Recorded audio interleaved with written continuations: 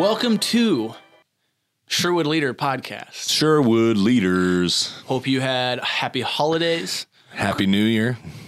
We are glad to be back. We've not talked with you guys since last year. That's amazing. Been a long time. We are in the studio. Last decade. Yeah, we're in the studio. 2020.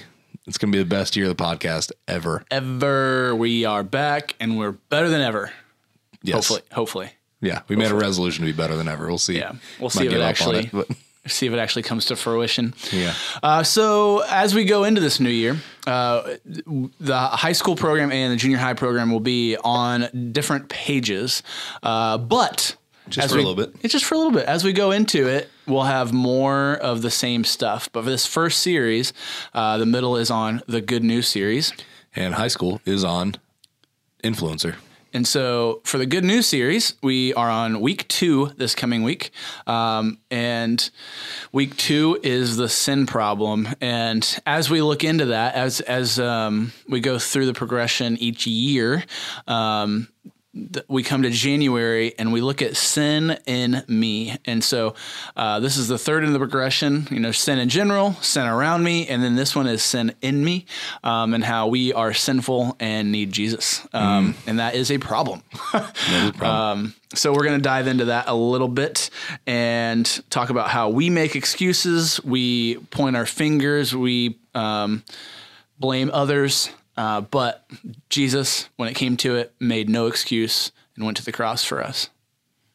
Yeah. Sin problem. I always want to do the Price is Right sound effect on that. Bum, bum, bum, bum.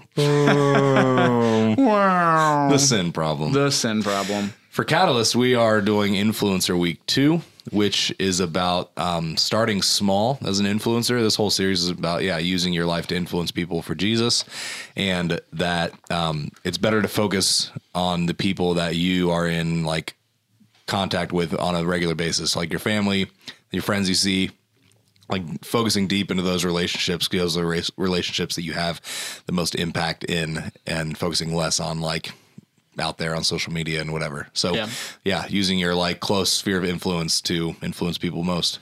I think for what you're talking about there, I think what's really important for students to understand is that they are influencers. Yep. Whether they realize it or not, the people around them every single day, they make a difference, positively or negatively. Yep. They could probably take stock of their actions and realize, I am a negative influencer right now, and I need to change that. Yeah. And so, this whole series is looking at Jesus, who's the greatest influencer ever. Of all time. The greatest of all time.